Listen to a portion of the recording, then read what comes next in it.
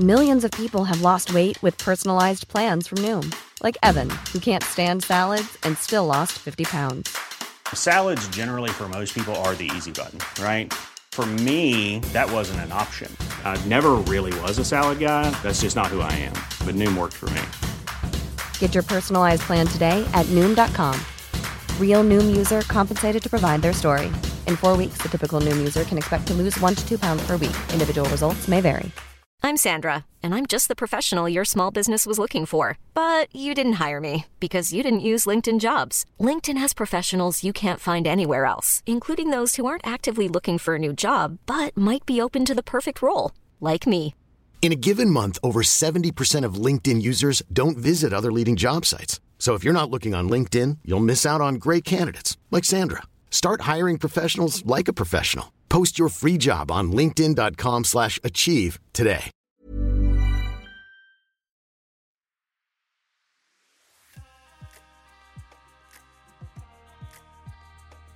Welcome to Condensed Histories, the podcast that takes pop culture and reveals the real history underneath. I'm your host, Jem Deduccio, and you might think this is a bit grand, talking about pop culture, but what I decided to do this time round is share with you my current stage of my writing career, going through all the books that I've written. Total of 15, although I'll only be talking about 14. You'll understand why in a little bit, but here's the thing. At the time of recording, I've just finished off the manuscript of my 16th book, which will be out towards the end of 2024. So I won't be telling you anything about that. I will do an episode about it, but I don't know if you will find this useful if you're trying to get published yourself, but also if you like this podcast, I'm going to assume you might enjoy this journey. And with more than a dozen books, it means I can spend a bit of time on each one, and you'll find out a little bit behind the scenes. It might even inspire you to reach out and grab a copy of something. Is anybody out there a completionist? Does there anybody, apart from me, have all of my books? I happen to know there is actually one other person. His name's Gavin. He's a good friend of mine. Hello, Gavin, if you're listening to this. It's Greg the editor here, jumping in from behind the scenes to say, don't worry, Jem, I've got your back. I do own a copy of each and every one of your books as well. So, the way it all started, I said this before, I have a degree in archaeology and medieval history. This was all in the 1990s. At that time, social media didn't exist. The internet technically existed in military terms and between universities, but in terms of common usage, not a thing in the 1990s until we get right to the end. So I was into the early 2000s when I would sit there with work colleagues. I left university and got a proper job because that's what you have to do. I did find out when I left university, I looked at that stage, the Guardian newspaper in the UK was a place in the 90s where students would have a look at student-type roles. And I found out in the whole of the UK, I was qualified with my degree to do one job in the whole country. 4 years of college and plenty of knowledge have earned me this useless degree. It paid £10,000, which wasn't a lot of money even back in the 1990s, and I had to move to Durham. It's like, no, thank you. So I got an office job, and it paid well. And I was good enough at it to get promoted, and so there was an element sitting there where it's like, okay, fine, well, I guess I'm going to keep reading history books and enjoying that. But I'd sit down with work colleagues at lunchtimes and I would explain with great enthusiasm the current bit of the book I was reading. And I always remember there were two individuals that turned around and said, Jem, you know so much about this stuff and you're so good at rehashing it that why don't you actually write a book? I went, that's an interesting idea. Let me have a little think about that, shall I? And so, shout out to Laura and to David. If you listen to this, you may remember our time working together. You were the ones who inspired me to start doing all of this. Now, prior to that by my recollection. This is the interesting thing about memory. It's hard to put it. And as I go through them, I might not actually get them in quite the right order of publication. Close, but this is the interesting thing. Although you've written them, it doesn't mean that you have the moment that you started writing the book emblazed in your memory. That's just not how memory works. So I'm pretty sure around about the same time, I started sharing history on Facebook.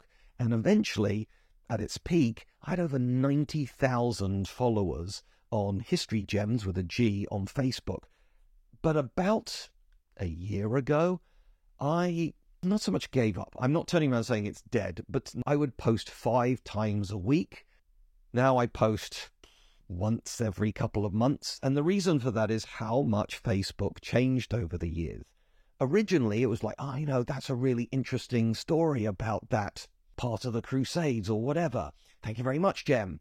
And then it turned into, one person posted this under, and I did my best to try and alert the authorities, but literally somebody posted, the only good Muslims are dead Muslim. It's like, that's a hate crime. But the interesting thing is, at that stage, it's like, who do you report it to? I'm in Britain, so do I phone the police? And how do they know it's a crime on Facebook? And what I found was this was clearly wrong, but who do I tell?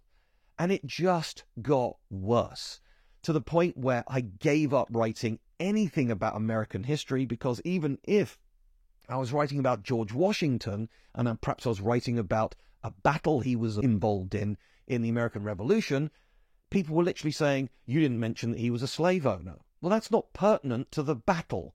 So either I have to sort of put everything into context and show slavery was a thing in America, which is valid, but irrelevant to this particular story, and the vice versa of that. It's going, why are you putting in something about slavery when clearly this is about a battle happening in 1777 or something like that? So over the years, people were just getting angrier and angrier at history. I couldn't do anything recent, but even when I was going back 500 years, there were still trolls out there losing their minds that I would have the audacity to write in a positive way about this person. And so I just gave up. It's not worth it. I still talk about these positives and negatives and nuances on this podcast because it's harder for people to just shout at me via a podcast, and certainly in the history books, because that's how history works. I did a whole episode in 2023 talking about history as a weapon, and the basic moral of the story is it's always complicated, and therefore you have to make it complicated if people are paying for an actual book. So, but the thing was, though, with about 7,000 followers on then Twitter, about 90,000 followers on Facebook, I wrote a book, and that social media coverage, and this has become more and more of a thing in publishing, is like, well, who do you go out to? And what was interesting is my very first book, what drives me crazy, and pretty much the point of all of my books is there a gap in the market? And I am not the guy to do a 400-page book on the life of Elizabeth I, because there are already a dozen books out there that do exactly the same thing. And indeed, I've been told by Amberley, my publisher, main publisher, that I'm good at the grand narrative rather than the granular detail of one person's life. Thank you very much, Amberley. Nobody's good at everything. That's the bit that I find interesting, and that's the bit I can clearly write about. So my first book was The Busy Person's Guide to British History, and the reason why I wrote it was because almost all summaries of British history start in 1066. The first chapter makes reference to the Romans and maybe a bit about the Vikings, and then it immediately moves on to 1066 as if William the Conqueror invented history. He didn't. And so I spend the first quarter of the book talking about stuff before William the Conqueror. And also I spend time talking more about Henry III, who ruled for nearly 50 years, far more than the Tudors, because there are already so many books out there about it. And at that time I had a 5-year-old that knew that Henry VIII had 6 wives, so really why am I rehashing that story? It was a book designed to fill in the gaps for people who have a general view of British history. It wasn't revisionist or anything like that. And I shopped it out to a number of publishers. I spent a lot of time on it, put some effort into it. And I had this really good conversation with this publisher who said, Jem, these books don't sell. If it's going to be a general view of a country's history, it's got to be linked to a TV show. So this is the book of the show, or you got to be famous, like the George Clooney Big Book of British History, although, why, quite frankly, George Clooney would be writing a book about British history. I don't know. But that's the idea. So you've either got the name or you've got the other media promoting the book. But it on its own doesn't work. But I put the effort in. So I self-published it. And lots of people are anti-Amazon, and I get that. But here is the harsh reality. Back in the 1990s, if you wanted to self-publish, it was referred to as vanity publishing. It would probably cost you £1,000, and you get something like 200 books that you then have to sell on your own, and who knows about them. So it was a way for these printers to make a profit. Everything else, no, not so much. But with Amazon, if you can just upload the files, and they can even design a standard uninspiring cover if you want one, and indeed I went that way on one of my books. But on this occasion, I actually paid for an artist to not only do the cover art, but at the start of each chapter have a little cartoon. It was fun. The drawings, and I had such great time talking to the artist, and we instantly got each other. He absolutely understood what was going on, and indeed he has a self-portrait of a hanged corpse on the back cover. Well done, you. That was The Busy Person's Guide to British History, and my very first book, therefore, was self-published. Now, I had somebody who's read a bunch of my books then buy The Busy Person's Guide to British History and loved all my other books. I went, Jem, this is your worst book. And I went, well, yeah, it's my first book. I'm learning the skills. And he replied, going, so why still have it out there? I went, because it's, if you like, the history, part of the history of me writing books. Now, I'm still proud of it. I get that I got better, and it's perhaps a little too flippant, but again, it's called The Busy Person's Guide to British History. If you're looking for like a 4-volume, very academic tomes about the British Isles, clearly this isn't the one for you. But I'm proud of it. It got me talking to this publisher, and this publisher turned around and said, look, pick a specific topic. Can you write a book about a specific topic where you would be seen as an expert? I went, yeah, I can. Always wanted to write a book about the Crusades. And again, like British history, at that time, I didn't think there were any particularly good books on all of the Crusades. A lot of general books about the Crusades talk weirdly only about the first one, or talk about the first 4, like the other ones don't exist, or talk about the Middle East and don't want to talk about the Albigensian Crusade, which is the longest period of crusading in France, the longest crusade on its own in France, but the longest period of crusading were the Northern Crusades in places like Estonia and Latvia. Yeah, I know. I then wrote this book, and I went to them, and the guy who was so helpful, he said, it's just not quite our thing. Really sorry. But he said, look, here are some other people you might want to talk to. And that led me to Amberley. So I'm not going to say that original person, because while I have huge respect for the owner of the company, they gave me time which they earned no money from, and I really respect that. Obviously, they turned me down, and they're about to turn me down another time in this story. So I just don't want any ill will, but it is interesting that there are some people out there who are willing to help you. Went to Amberley, showed them the book. They went, yeah, this is exactly what we're looking for. Let's do it. And then they said to me, but also, Jem, we've just started a series of various elements of history in 100 Facts. And they said, would you like to do the British Empire in 100 Facts? I went, yeah, because I can use parts of The Busy Person's Guide to British History, and I can get it to you pretty quickly. Now, the thing about the 100 Facts books is they're about 40,000 words. They're a slim volume, but they're meant to be a snapshot. And they're clearly very successful. I really wanted to do the one on the Anglo-Saxons, but somebody else got that one. They offered me Shakespeare. I went, I am not the guy for Shakespeare. So, it bounced around, but I believe by writing 4 of them, I wrote more in the series than anybody else.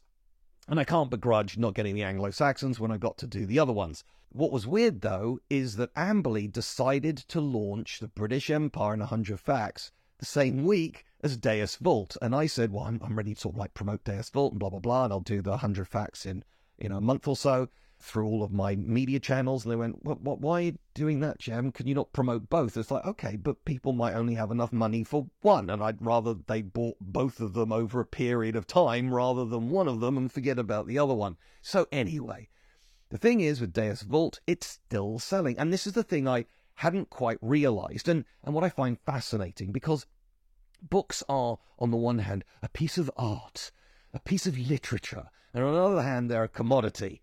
They're like a bottle of Coke.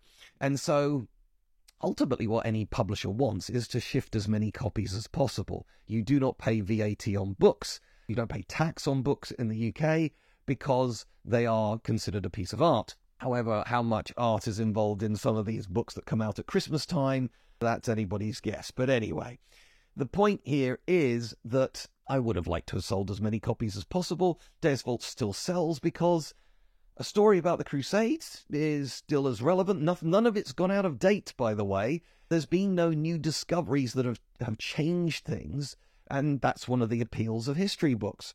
And with the British Empire, clearly it sold well enough that I ended up being approached by Amberley saying, we've been approached by a larger publisher that wants several books basically ready to go for the Indian market. So we'd like to repackage the British Empire in 100 Facts. It's still called the same thing, still in English, for the Indian market. But they did say, however, one of your facts, which was about the fighting between the British and the Indians in the 1850s, when I was pointing out, hey, it's more complicated than that, they said, you can't have that one. It's just too controversial. The publishers aren't interested in that fact. Have you got another one? So I pulled a fact from Forgotten History, which is a book coming up in a minute, and it was about the Great Hedge of India, true story. The British invented a massive hedge, which was meant to be a tax barrier in India. That was a thing in the 1800s. So the British look ridiculous. The Indians look smart. It's a real piece of history. It kept everybody happy. I flipped those 2 different facts. Now, you might turn around and say, Jem, where's your integrity? It allowed me to access a much larger market. It allowed me to have a brief relationship with a much larger publisher. Why not? Why not do these things? This is the thing about artistic integrity. It doesn't really pay the bills. So, after a total of 3 history books, I thought, you know what? I'm going to have a crack at a historical novel. And I created, and this actually came from something that I did a throwaway thing on the Facebook page, where very early on, as a thank you to various people who'd been following and interacting in a nice way on the Facebook page once a year, and I plastered up everywhere, this is a fake, this is made up, or whatever, words to that effect, and I would then create a bit of history around these people. Invariably, they were either tyrants or they died horribly through poisoning, and the people who liked the page really enjoyed those things. And I did this slightly flippant one about he's the only British soldier who fought in both world wars for both sides, and then sort of wrote a little bit underneath it. And one person wrote underneath it, that would be a really good idea for a novel. And that was just stated in the back of my head for about 2 years, and then I eventually wrote Silent Crossroads. Now, what's interesting is you've got a writer who's already been published. For all of my books, I use the same publishing editor, and she's absolutely great.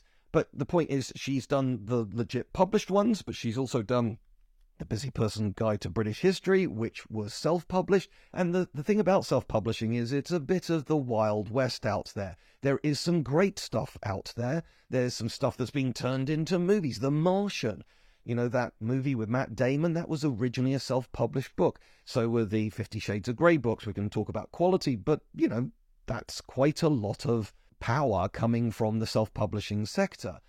But also there's people who just bash up the latest thing that they've written. It's 27 pages. You can only get it on Kindle. It's riddled with spelling mistakes. Trying to check the copy of your own work is notoriously difficult because you know what you're trying to say. So your eyeballs just skip past missing ands and the's and commas and etc. You really should. If anybody's thinking about writing a book, pay for an editor.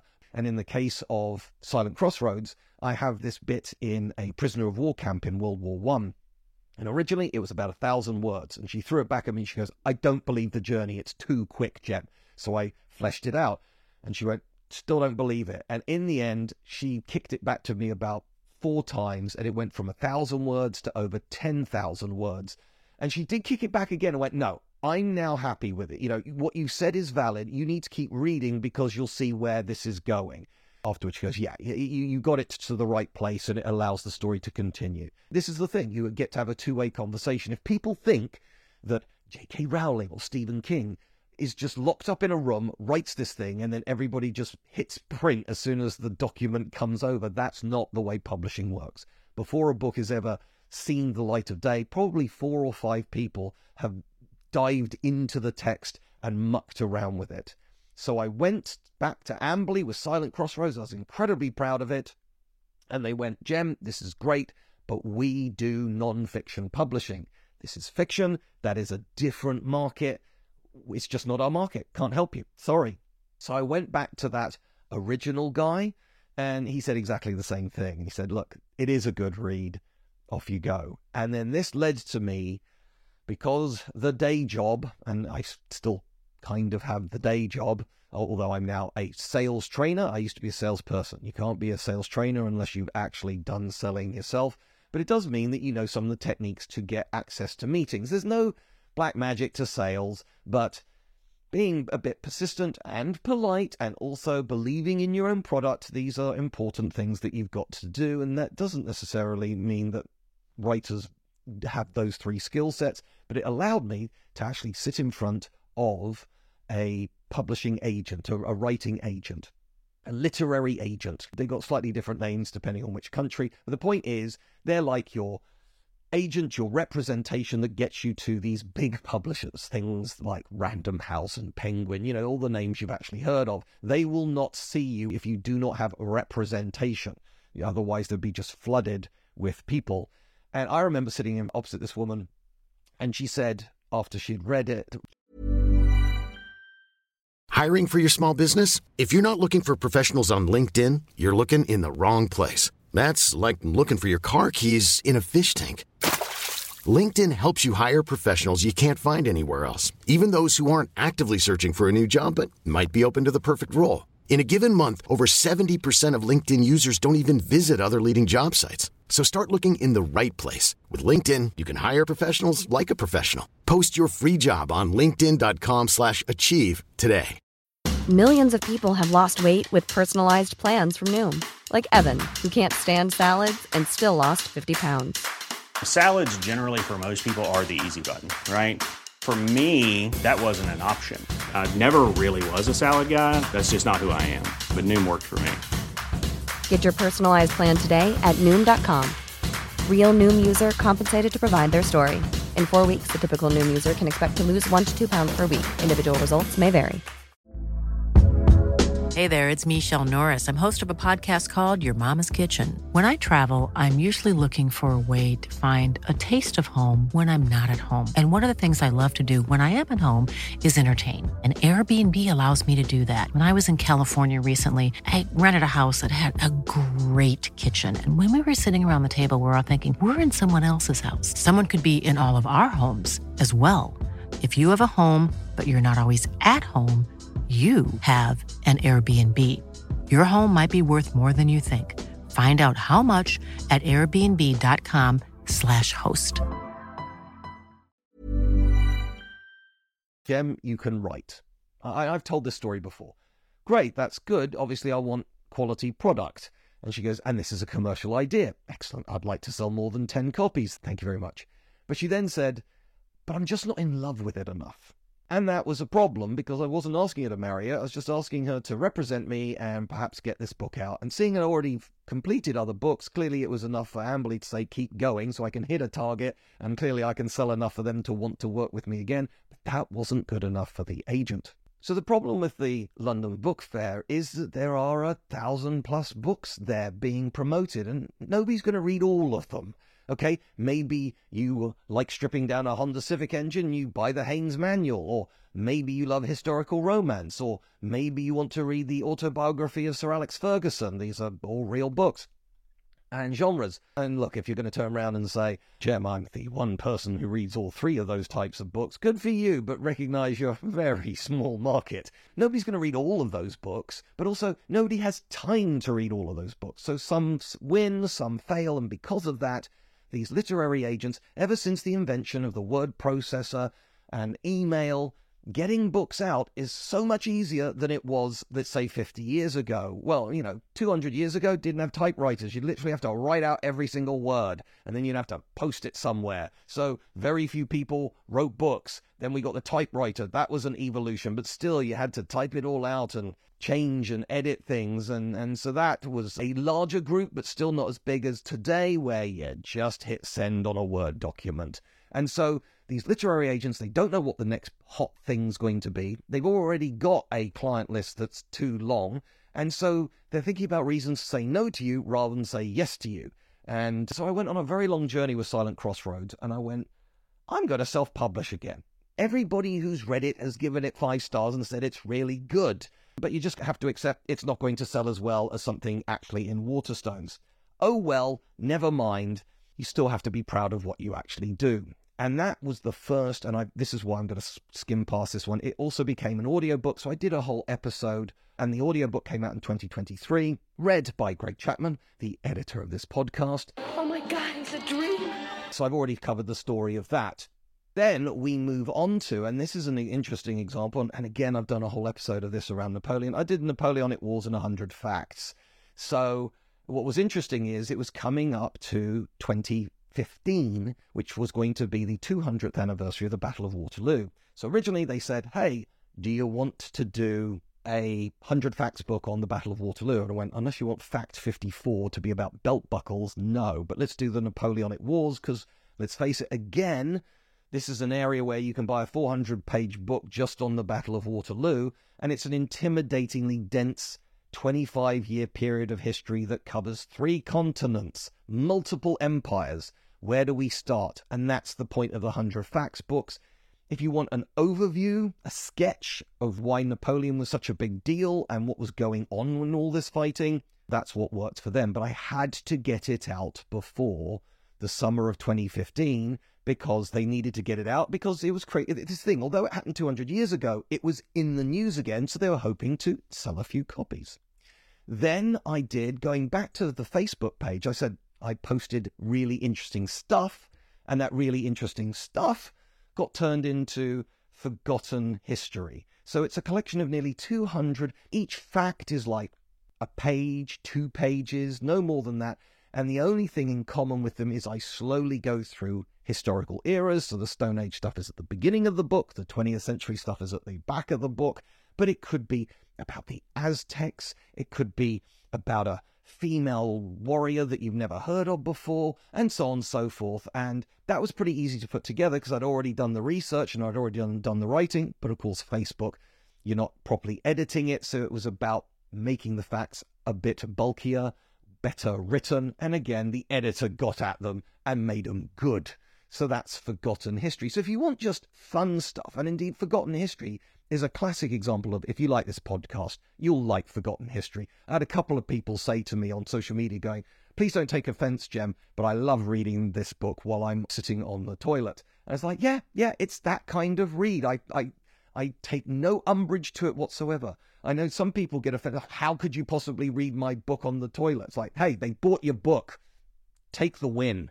And I've also seen people get angry. It's like, oh, look, there's my book being sold in a secondhand bookshop. I don't earn any money from it. It's like, no, I'm happy about that because it means more people get to hear about me. And if they like that book, do you know what? They might go out and buy another one. So I don't think there's such a thing as bad publicity, although we will be coming on to a bit of suspicious activity and publicity in a minute. Then I got the bug for novels, and so I wrote And God Watched. And again, I tried pushing this out to a few places. Nobody was having it. And God Watched is something I'm, again, incredibly proud of, because it's talking about the tail end of the crusading movement in the Middle East. If you're thinking that the hero is a Christian knight in shining armor battling the infidels, no. The central character is actually a Venetian woman, and so she is a trader. She wants peace, not war. Cynically, because she wants to make money. You make money through trading when times are settled.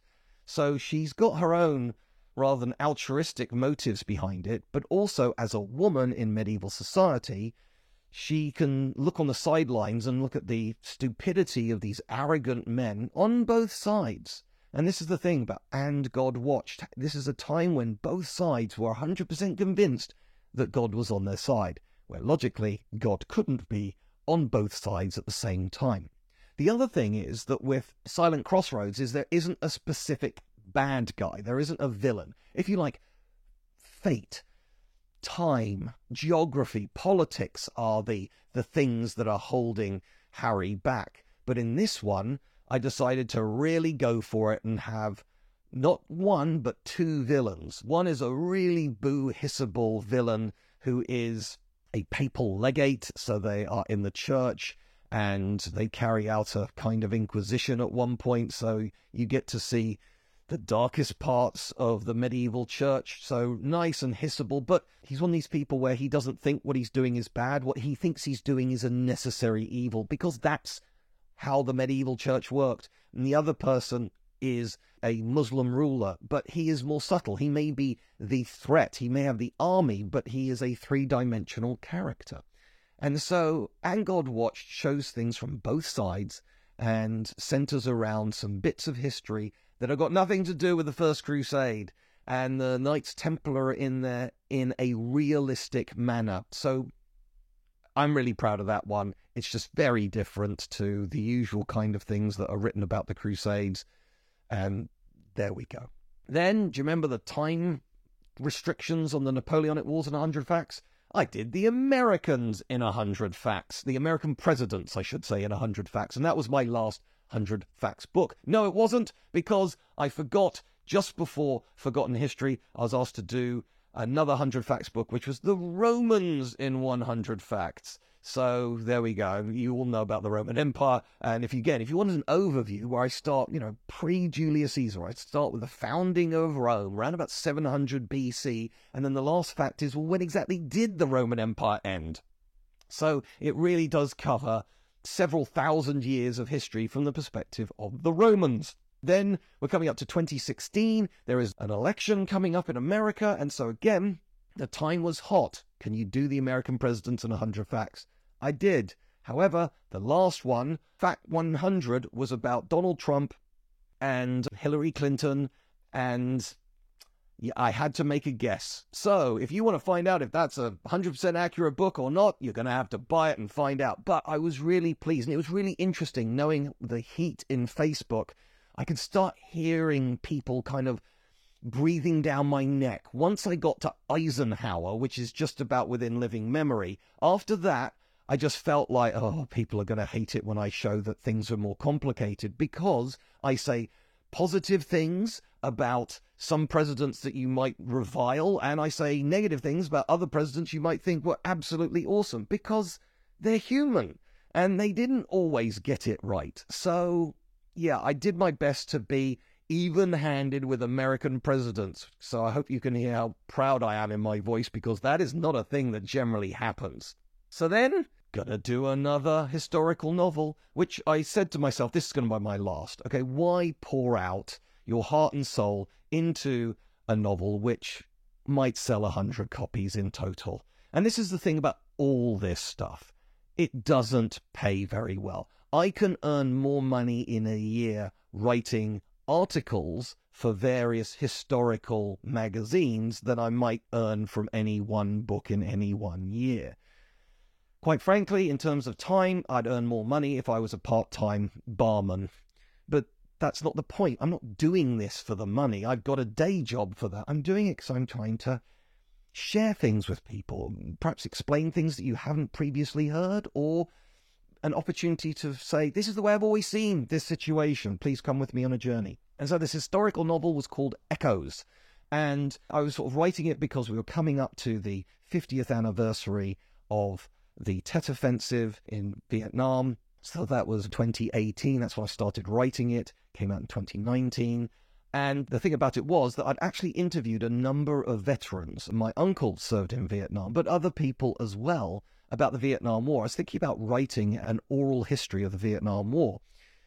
And it just didn't work. So in the end, I decided to write it as a novel. And I was inspired by some other things that I'd witnessed in my life as well. And so I decided to have it, and this is the first time I'd done a book like this, that we have this guy, Tom, in 1968. He is a teenager in Vietnam, in the jungles, and we see what it was like in the Vietnam War. Now, Tom himself, Tom Moretti, is completely made up. However, a number of things that happened to him happened to people for real, because I pulled out the notes from these interviews and overlaid it onto him. So I've had actually a couple of veterans saying it's not 100% accurate, so I've clearly made a couple of historical errors. Apologies for that, but minor stuff.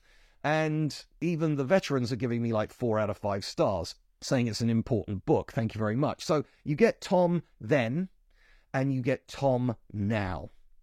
And just to sort of like let you into a little secret, in the opening scene, Tom's in the jungle. The guy in front of him is ambushed by a member of the Viet Cong. He fires his AK-47, this entire clip of ammo into this guy's chest, and Tom runs over to this guy, expecting him to just be riddled with bullets, but rolls him over and he groans. And every single bullet either missed him, hit his M16, or hit the 2 belts of ammunition that were across his chest, which had acted as basically armor plating. That's a real story. So we start off with a bit of reality, but also while he's in the jungle, he's thinking about this girl he's met and wondering what's going on with her. And then after this scene, we cut to him today, and he is mourning the loss of his wife, who's just died of cancer. And it's the same woman. So we never actually meet her. And so what happens is Tom, because of all the things that are going on in his life today, decides to go back to Vietnam and, if you like, put his demons to rest. But for various reasons, he has to bring along his granddaughter, who is a woman in her early 20s. And this is the thing.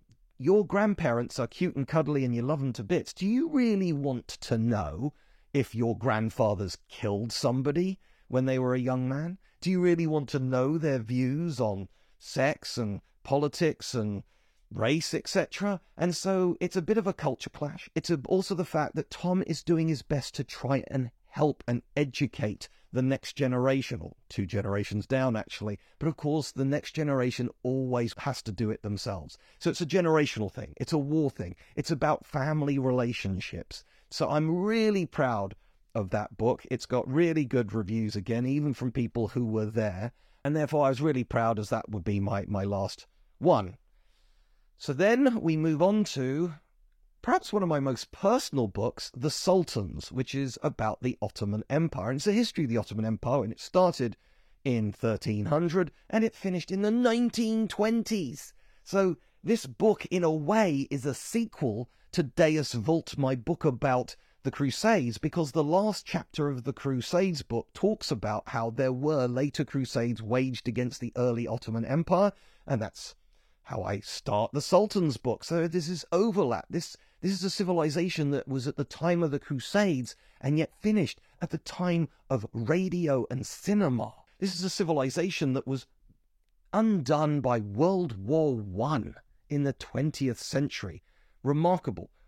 Both my Turkish grandparents were born Ottoman subjects. So this was a way to, in English, write the entire history. The Ottoman Empire is incredibly biased. If you get one from a Turkish perspective, they're always the bestiest best of all time. If you get it from an English perspective, it's kind of exotic, and it's that Orientalism that's going on, which is not a good thing. And if you get it from other peoples in the Middle East or in the Caucasus or something like that, the Ottoman Empire is akin to the Nazis.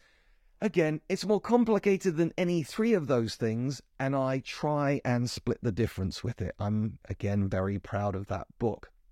And if you like, that's like Deisville. It's a proper history book. It's on one topic, and we go all the way through on that specific topic. And then I started writing another book. It was going to be more like Forgotten Histories. It was a collection of the Facebook posts. Amberley Publishing was saying to me, Jem, whatever you do, don't call it Forgotten History 2, because that means some people think they have to have read Forgotten History 1, so we'll give it a completely different name. Okay, fine. But then COVID happened. So that book got pushed down the line, and I'm sitting there watching COVID happen. And I thought to myself, I've written these historical novels, and I said I wasn't going to write another one, but this is the most important part of history that I've lived through. Some people are going to turn around and say, but Jem, what about the internet? Yeah, but that wasn't a day. That wasn't a moment. That was a gradual evolution of technology. And people say, what about the fall of the Berlin Wall and the collapse of the Soviet Union? Yes, that's also super important, but it didn't really affect me. The collapse of the Soviet Union changed politics, and it changed the lives of everybody in the Soviet Union. But for everybody in the West, if anything, everything just got easier. For if you were living in Angola, it changed nothing, really. So I'm going to say COVID, biggest changer in my lifetime, and I just knew that people were going to start writing books about it. So I wrote one. But rather than just simply write, this is what happened during COVID, I thought, well, the other thing I was thinking is, could I do a history book on this? It's like, well, no, the history's actually happening right now, and you do need time to let it all sink in. And then it occurred to me that 100 years earlier, you'd had Spanish flu, so-called Spanish flu.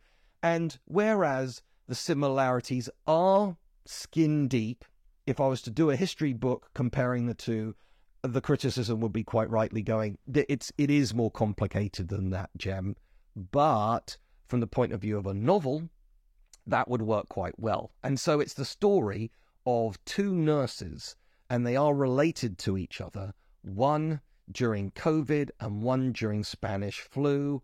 And there are these sort of weird parallels. There is a racist president on both occasions in the White House. There is violence against people of color. It was worse in the 1920s, for the record. There's an argument about mask wearing on both occasions, even though both are clearly respiratory illnesses. And yeah, it just goes on and on. The people's lives were destroyed, their finances, etc. All these things wrapped around it. Really interesting. And again, by the time I finished it, and then January 6th happened, it's like, okay, well, that's got to go in there as well. But I decided not to linger on that because I wanted it to end on a message of hope and not a message of disaster. But I looked at it and thought to myself, okay, this was a book I was never expecting to write. In a way, I don't want to write it because I didn't want any of this stuff to happen. But I'm really proud of it. I then self-published it, and it did terribly because it was too soon. Nobody wanted to read about COVID. However, if you can't quite remember the chain of events, and also if you want to know, well, you will know what happened in your country, but it does talk about events in Japan and in Italy and so on and so forth. So it's a reminder of what happened, but also it's a chance for you to see, well, how did the world deal with the last global pandemic? Have we learned anything? Did we do better this time round? You need to make that judgment for yourself. It is called Edge of Life. Reason for the name, by the way, is because it felt like we were all living on the edges of our lives, but a virus is an example where biologists say it's on the edge of what life could be considered. So that came out, and then at the end of the year, that compilation of just weird and wonderful facts came out as well. This is all 2021, and it's called Slinkies and Snake Bombs. So it didn't get the Forgotten History 2, but again, if you like this idea of, just every page is a different story, it's weird and wonderful facts, there's literally a history of slinkies in there, and also snake bombs were something that was used in the ancient world. And then we come to Hollywood and History, which comes out in 2023. Again, I've done a whole episode on it as well.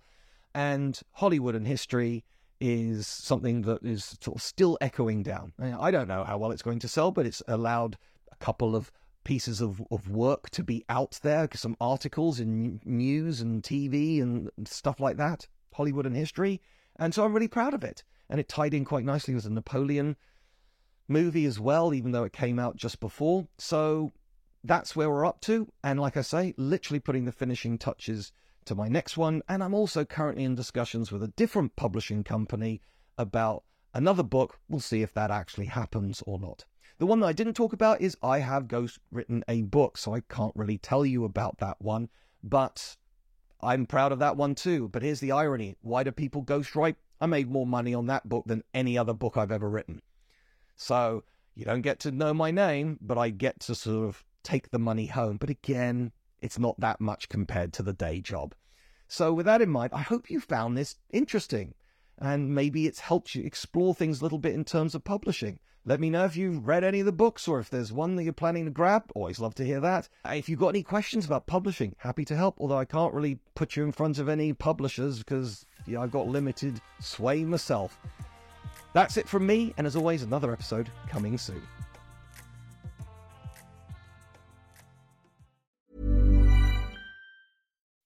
When you make decisions for your company, you look for the no-brainers. If you have a lot of mailing to do, Stamps.com is the ultimate no-brainer. Use the Stamps.com mobile app to mail everything you need to keep your business running with up to 89% off USPS and UPS. Make the same no-brainer decision as over 1 million other businesses with Stamps.com. Use code PROGRAM for a special offer. That's Stamps.com, code PROGRAM.